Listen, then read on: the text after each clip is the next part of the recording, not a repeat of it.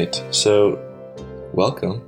This is the trailer episode of my podcast that I called The Blackburn Show just because that's my last name. And I mostly started this because it's the summer, a lot's going on, and I just thought it'd be something cool to do to start my own podcast just to give my opinion on the news. I think that it's important for people to voice what they think about the news.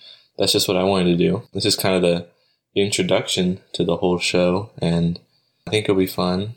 I'm interested in the news and all that. And a little bit about me. I'm 17. I'm not going to say where I live, right? That's probably not the best idea. I'm 17. I just had my birthday, and that's how I got this mic right here.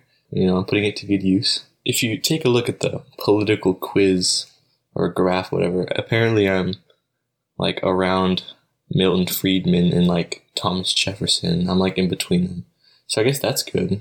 I'm trying to do this as much as I can just to kind of give people perspective of the news from like a person of my age, which I thought would be interesting. And so that's why I decided to do this. I'm really interested to see how this goes, and hopefully it'll be fun. So yeah, that was the trailer episode, and join us for episode 2 where we're going to begin talking about the news.